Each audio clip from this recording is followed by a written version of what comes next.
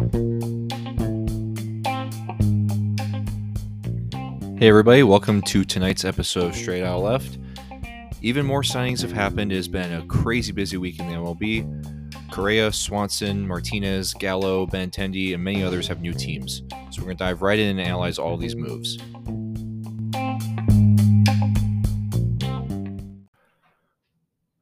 I hope everyone's been having a great weekend so far. Happy Saturday evening. I know I've had it's been busy, getting ready for the holidays and such, but happy to be here talking about baseball. I mean, I didn't really have a choice. There's so much going on. This has definitely not been a slow, boring off season. Things are happening right after the other, which is good. I hate the lull in the off season that usually happens before all the free agent signings happen.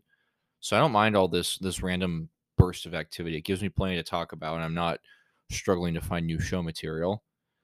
Anyway, let's you can kick back and relax, and I'm gonna get right to it. We've got plenty of things have happened since last Tuesday. So many big names have come off the market. We're gonna start with clearly the biggest name, both for the whole league and just a little bit of sad significance as a Twins fan. But Carlos Correa is not coming back to Minnesota. He has signed a massive 13-year, $350 million deal with the San Francisco Giants. I mean, I'm not going to dive into much onto justifying this for Correa. I mean, we all know Correa is arguably the best shortstop in the league. Amazing with the glove. Although it wasn't quite as platinum glove level performance, at least according to the advanced baseball savant type stats last year, but still good, about one of the best gloves in the league. Amazing hitter. He had a great offensive year with the Twins last year. 22 homers, 833 OPS. Hits the ball really hard, and a great clubhouse leader too. So the Giants basically said, okay, this is going to be our guy. We've lost a lot of stars over the past few years.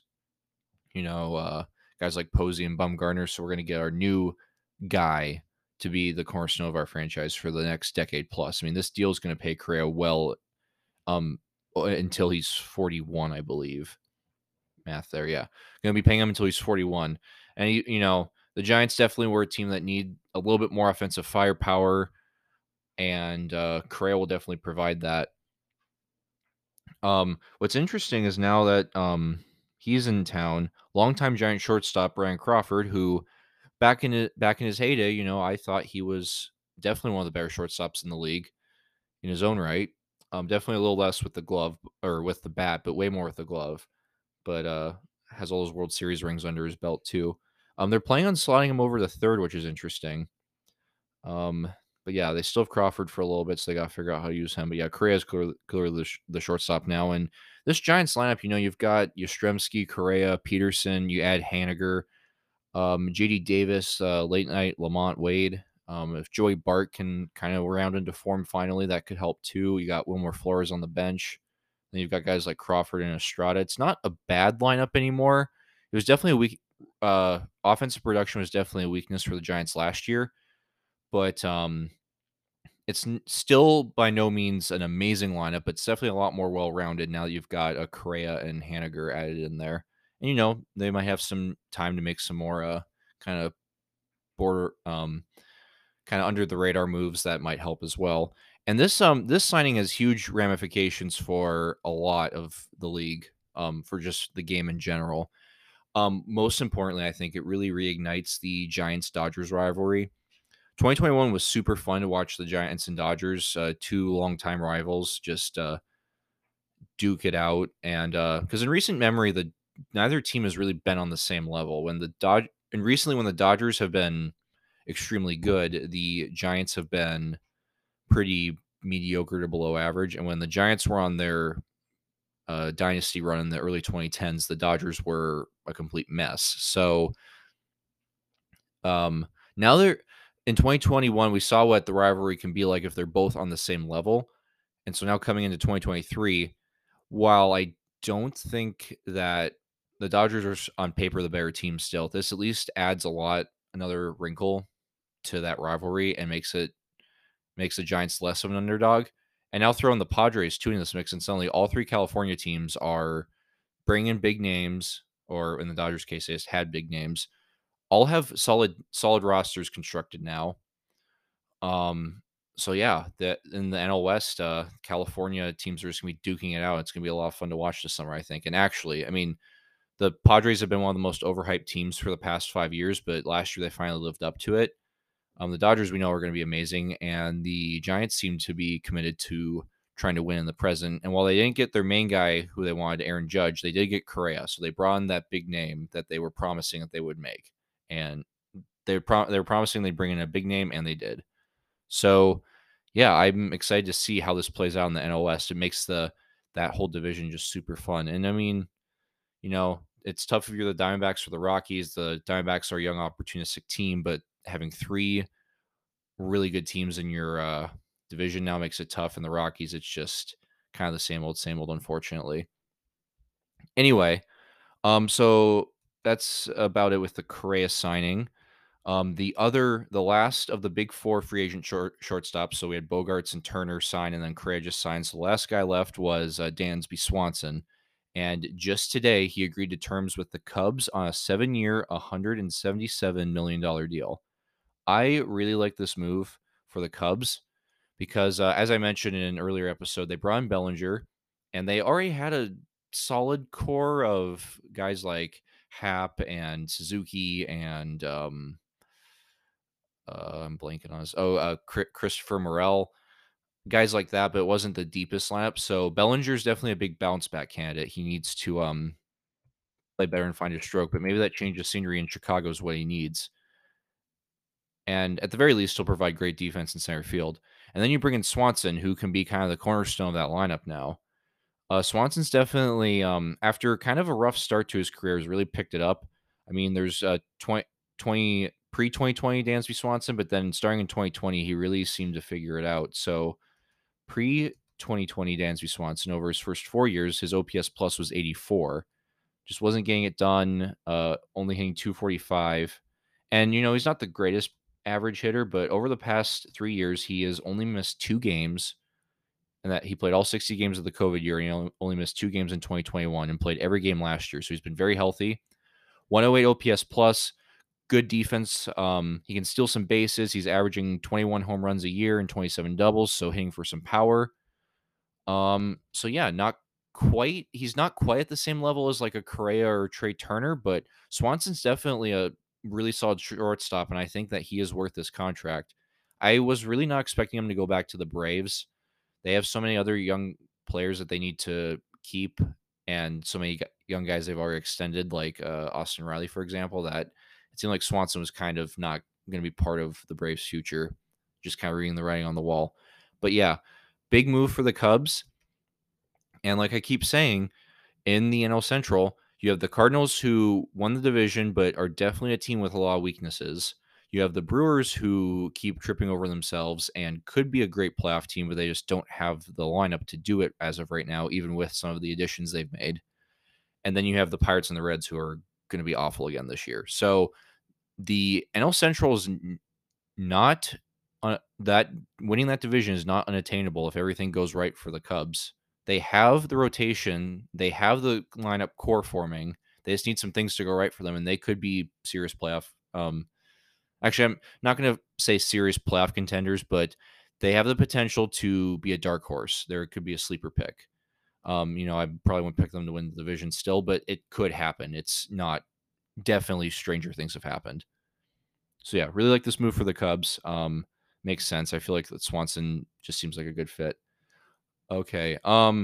Two more big high profile signings I want to talk about. Carlos Rodon to the Yankees is one of them. 6 years, $162 million. The Yankees got their big impact sign. Well, they got Judge. They brought back Judge, but then they had to make an addition. So their addition was Rodon. Makes that rotation even better. I mean, they lost Jameson Tyone, but Rodon, I think, is definitely a much better pitcher when healthy. And he showed that last year. I mean, with the Giants, I mean, I remember Rodon in his time with the White Sox, he always had the potential to be really great, and he would look really good. He just couldn't stay on the mound. He would always be hurt. But last year, he made 31 starts, the most he's ever made in his career, pitched the most innings he's ever pitched, 178, 2.88 ERA, 2.25 FIP, and a 12 K per nine rate. So best in the National League in that regard. Gets a ton of strikeouts. He'll be a solid number 2 behind Garrett Cole. You got Nestor Cortez in there as well. I mean, honestly, Nestor has a case to be the number 2. So that 1-2-3 punch is really dangerous for the Yankees. And then you've got like Montas and Severino in the back end of that. Really shores up the Yankees' rotation as they try to reclaim dominance and finally get past the Astros for once. So yeah, I mean, as a not Yankee fan, I don't like that he went to the Yankees, but it makes sense and it was a smart move. And I think he's definitely worth the money as long as he can stay healthy. But there is that little bit of risk there that you have to be careful about. So we're done to the Yankees, and then we've got Benintendi, Andrew Benintendi on a 5-year deal worth $75 million to the Chicago White Sox. I think this makes a lot of sense for the White Sox, who are trying to shore up a little bit on the defensive and more kind of getting some more contact, patient hitters in their lineup instead of just all sluggers who can't field. I mean, Benintendi is very solid with the glove, and he's really good at getting. He doesn't hit the ball super hard, he doesn't mash, but he's good at not chasing. He doesn't swing and miss a lot, doesn't strike out a ton. He walks a lot. Last year had an amazing year for the Royals. He well, for the Royals, and then he got traded to the Yankees midseason. They got hurt, so that was a little underwhelming. But 2022 for the Royals and Yankees, over 126 games, 304 batting average, 23 doubles, 5 homers, 52 RBIs, 8 stolen bases you can throw in there. He hit 276 in 2021 with the Royals. He after kind of a bad exit in Boston, he really kind of found himself in Kansas City. So now he comes back to the Central for the White Sox, and as a bitter division rival, I don't like this move from that perspective, but it does make a lot of sense. Slots in nicely to left field. It means that you can put Eloy as your DH now, and then roaming that outfield with Robert in center will help the White Sox defensively out a lot. And again, like I said, not he's patient. He doesn't swing and miss a ton. He's not your biggest masher, but when you have guys like Jimenez and Vaughn and Anderson, and hoping like guys like Grandal and Moncada can return to form, that White Sox lineup can be pretty dangerous, honestly. All right. So yeah, that's my and again, big thing with Benintendi too is he really helps the Sox out defensively. All right, we've got an interesting one. Noah Syndergaard heading to the Dodgers on a 1-year, $13 million deal. I mean, Syndergaard, we all remember the Thor days in New York when he was the next big thing, and just injuries have really derailed his career. He's bounced around a lot. He was playing for the Angels and for Philly last year. And with Philly, he kind of down the stretch, he would start games, but he just wouldn't go deep into them, which was kind of strange. Some of the periphery stats look good. Like he does not his control's pretty good. He doesn't walk a lot of people. He's in the top 20 percentile, or I guess bottom 20 percentile for lowest average exit velocity. So, he's not getting hit super hard last year. That's always important. With the Dodgers' solid defense behind that, you can, if you're just giving up ground balls, then you'll scoop them up and make those plays. But yeah, last year wasn't terrible. I mean, 3.94 ERA, just over 24 starts, only pitched about 135 innings, so he just wasn't getting deep into games like you would like. But yeah, it was a good after 2 just awful injury-riddled years where he only made 2 starts. He's finally gotten them out again a little bit more consistently, and it's kind of a flyer pick for the Dodgers, but that's what the Dodgers are good at. They bring in guys like Andrew Heaney and Tyler Anderson and turn them into all-stars who then get bigger contracts elsewhere. But maybe Syndergaard will rise to the occasion in the bright lights of Hollywood and, return to his former Thor self. I mean, when he was in his prime, he was super fun to watch, and so I'm not opposed to it. Opposed to that happening. It'd be great to see that again. We have Adam Frazier going on a 1-year deal to the Orioles. The Orioles promised that they would spend money this offseason, and this is what they do. They bring in a veteran second baseman with about league average bat and about average defensively on an 8 year on a $8 million deal. But hey, I mean, you got that young core. You don't want to disturb that necessarily, but second base was definitely a hole for the Orioles. And Frazier, he spent most of his career with the Pirates, playing on some not good teams, and then he got to taste the playoffs last year with the Mariners. I guess he got to do it with the. No, he didn't actually because the Padres missed last year. But yeah, finally got to taste the playoffs last year with the Mariners, and so I think just to kind of his veteran presence, kind of, he's not. I don't. It's weird to say he's been through a lot, but just he's been on bad teams, and he hasn't had the most fun major league career, but through that he's probably gained a lot of wisdom and a lot of really good mental perspective, I guess, that he can pass on to this young core as they try to turn into something. And last year he only hit 238, 80 OPS plus, so not amazing. In the field, he is, at least last year, at second base where he played most of his time. He was about league average in terms of most of the basic and some of the more advanced statistics. He does have some versatility too. He can play all the outfield spots. He can do shortstop if you need him to. He has played third base for the Pirates before. And he in 2021, of course, he did have his All-Star year where he hit 305 in over 155 games. So when he's right at the plate, he hits lots of doubles.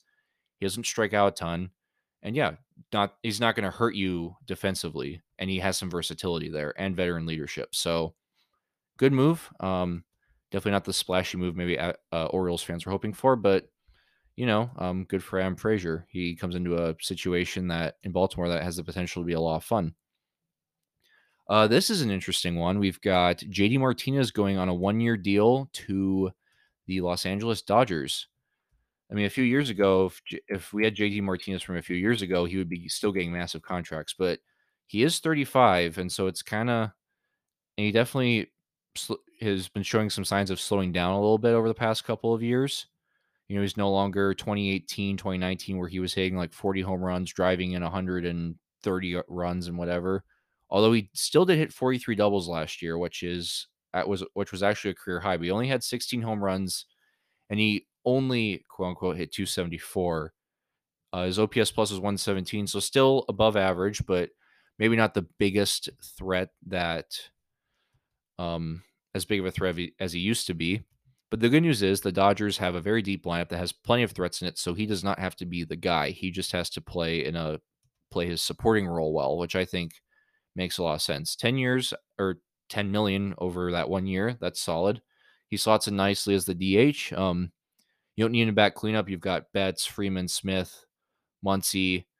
But he provides a little bit of depth in the bottom half of that lineup where you've got guys like Trace Thompson or James Outman where you're not quite sure what you're getting yet. So yeah, just Dodgers adding some depth to their lineup. Never a bad thing, especially given that their main DH Joey Gallo is gone. They did lose Trey Turner, and Justin Turner is still on the market. So want to make sure you keep that lineup as strong as you can if you're the Dodgers. So I like this move a lot. Honestly, there haven't been too many free agent signings. I'm like, what? I say that I like this move a lot because honestly, I haven't seen anything where I'm like, this doesn't make sense whatsoever.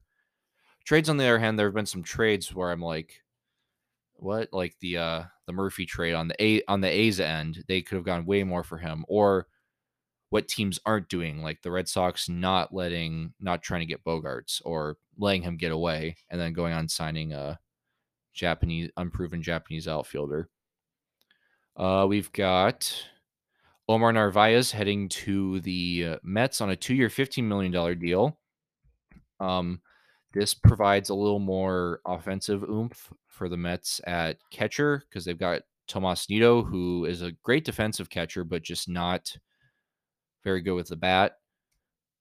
Although Narvaez didn't have the greatest offensive year last year, he was battling some injuries. He only hit 206, but you're hoping that maybe that's because of injuries. I mean, when he's right, In 2021, he had 11 home runs, 49 RBIs, hit 266 with a 744 OPS. He's had OPSs as high as 813 in 2019 with Seattle, and he hit 22 home runs that year as well. So if he can stay healthy and show that last year was kind of not the norm, he'll give the Mets a better bat in the catching slot.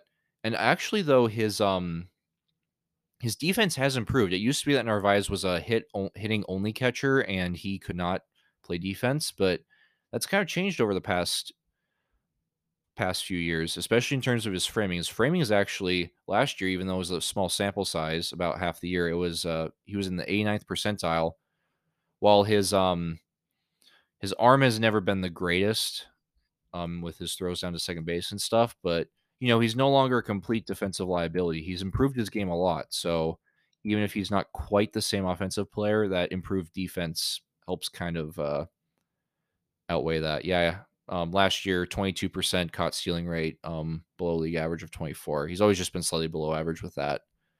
But so yeah, again, good move for the Mets. Definitely their least splashy move so far of the offseason. But solid one nonetheless to improve a position that needed a little bit of shoring up. We got I'm gonna save Gallo for last because I want to get on my Twins soapbox. But let's see, we've got Austin Hedges going to the Pittsburgh Pirates on a 1-year, $5 million deal. Hey, look at this! The Pirates are spending more money.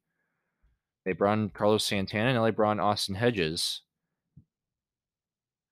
But yeah, the Pirates have needed a catcher for a while since Jacob Stallings got traded away. And Hedges, I mean, we kind of all know the story with him. Can't really hit like at all. His career batting average is 189. He's today's Jeff Mathis, but defensively, he's always been solid. Good at working with the pitching staff.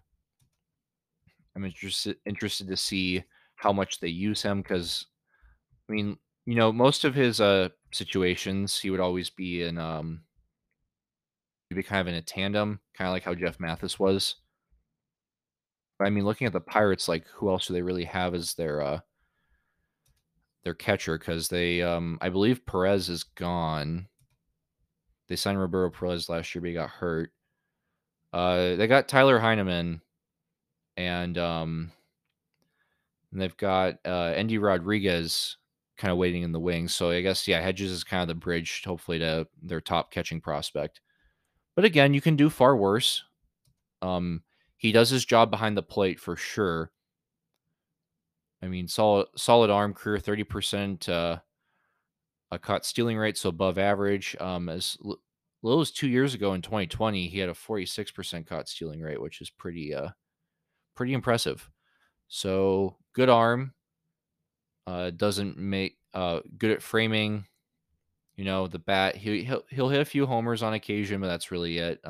Like I said, career batting average 189. So yeah, but again, just kind of a 1-year bridge the gap kind of signing. Makes sense for the Pirates given their current situation. Who else do we have? We have Billy Hamilton is heading back to the south side of Chicago on a minor league contract, in case anyone's interested about that. Eric Hosmer got DFA'd by the Red Sox, which is kind of surprising. I figured that they would want him around to kind of mentor Tristan Casas, but I guess not. I mean, I thought that there was a whole connection with Hosmer and Casas being from the same town and going to the same high school and things like that. So I thought that they kind of wanted to keep Hosmer around, but I guess not. So Padres still have to pay him $13 million a year for the next 3 years. So I don't think Hosmer's too torn up about either way. But he'll land somewhere for sure. Someone else will scoop him up. Trevor May went to the A's on a 1-year deal, which is kind of Trevor May's always been an interesting pitcher. Interesting how the A's are just making these very random kind of patchwork signings. May battled some injuries last year. He had a 5.04 ERA over 25 innings. Strikeout numbers are still pretty good, not quite what they were in 2020 or 2019, but yeah, he's only in 2021 he was really solid too. Almost 12 strikeouts per 9. and a 3.59 ERA. So yeah, one of the A's don't have a terrible bullpen. So maybe shore up that that slight advantage that they have with bringing in May, hoping he bounces back. I guess. Let me make sure I'm not missing anything before I get to Joey Votto. Brad Boxberger went to the Cubs on a 1-year deal. Yeah, shore up that bullpen. They definitely need a veteran arm like him in there. We've got Michael Lorenzen signed with the Tigers on a 1-year deal. Owen Miller was acquired from the Guardians by the Brewers. That's interesting. I think, yeah, Miller didn't really have a spot now that Josh Bell was signed, so he can maybe fit into that Brewers lamp, maybe help a little bit. We've seen flashes of what he can do. Yeah, I think that's basically it for major signings. Besides Joey Gallo, so the Twins, we missed out on Carlos Correa, but we did bring in Joey Gallo, which I did a huge double take because that really came out of nowhere. I was not expecting us to bring him in, but I have a theory on why. So first off, Gallo had a pretty forgettable season last year. He only hit 160. He was hated by everyone in New York. He could not. He just kept striking out a ton. I mean, an abysmal 106 strikeouts and only 273 plate appearances. I'm gonna get the number up there right now. I don't even want to know what that is. He went to the Dodgers. At least he wasn't being like heckled and basically threatened by Yankees fans. But I mean, just 39.8% strikeout rate last year. However, when he does hit the ball, when he does make contact, it goes far. He hit 19 home runs still last year. So the power, when he can hit the ball, it's still there. I mean, he's a lot of red on a StatCast chart in terms of exit velo, hard hit percentage, barrel rate. He still walks a ton. And he's pretty solid with the glove still, but I think the Twins are really envisioning him as a DH. Brought him in on a 1-year, $11 million deal. So there's two added wrinkles to this. One, with the new shift rules, Joey Gallo, excuse me, as we know, is a major pull hitter. He pulls almost half of his balls to right field. Now that the shift has been taken away, teams used to shift him crazily. Now that the shift is no longer a thing, a lot more of those bad balls that have been caught or fielded by the second baseman playing deep in right field will now fall in for hits. So that'll help that should help the batting average go up. And again, maybe, getting out of the spotlight of New York was something he needs, and he just needs to play in a more under the radar place like our great state of Minnesota, I guess. So I think that's what's going on with that. So the Twins definitely see that this is a huge rebound candidate. And if he does rebound and turn to old Joey Gallo that hits 40 home runs and can get on base and hit for a batting average in the 220s, then he's definitely worth it. Worth every penny of that 11 million.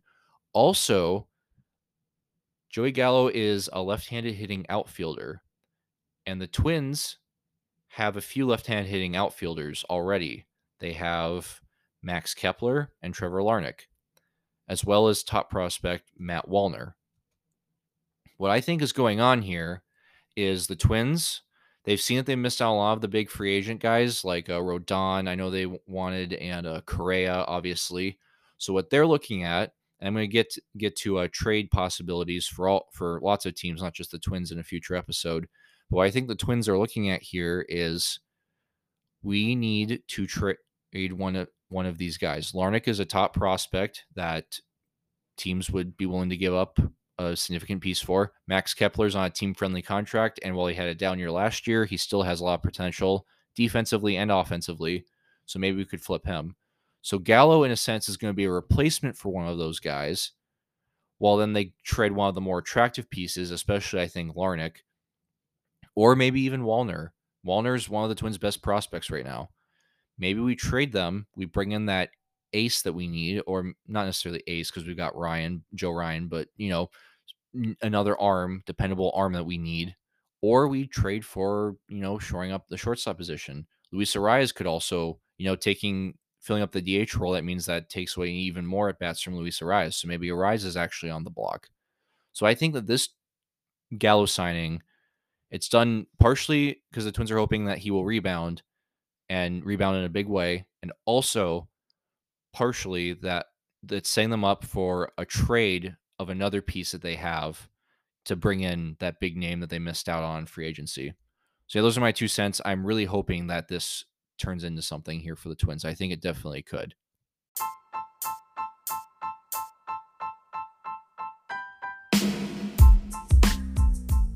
And that will do it for tonight. Thank you so much for listening.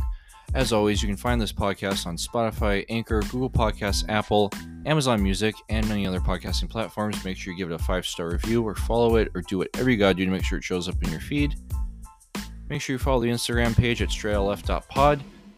Thank you once again, everyone, for listening. I really appreciate it, and I will be talking to you all again soon.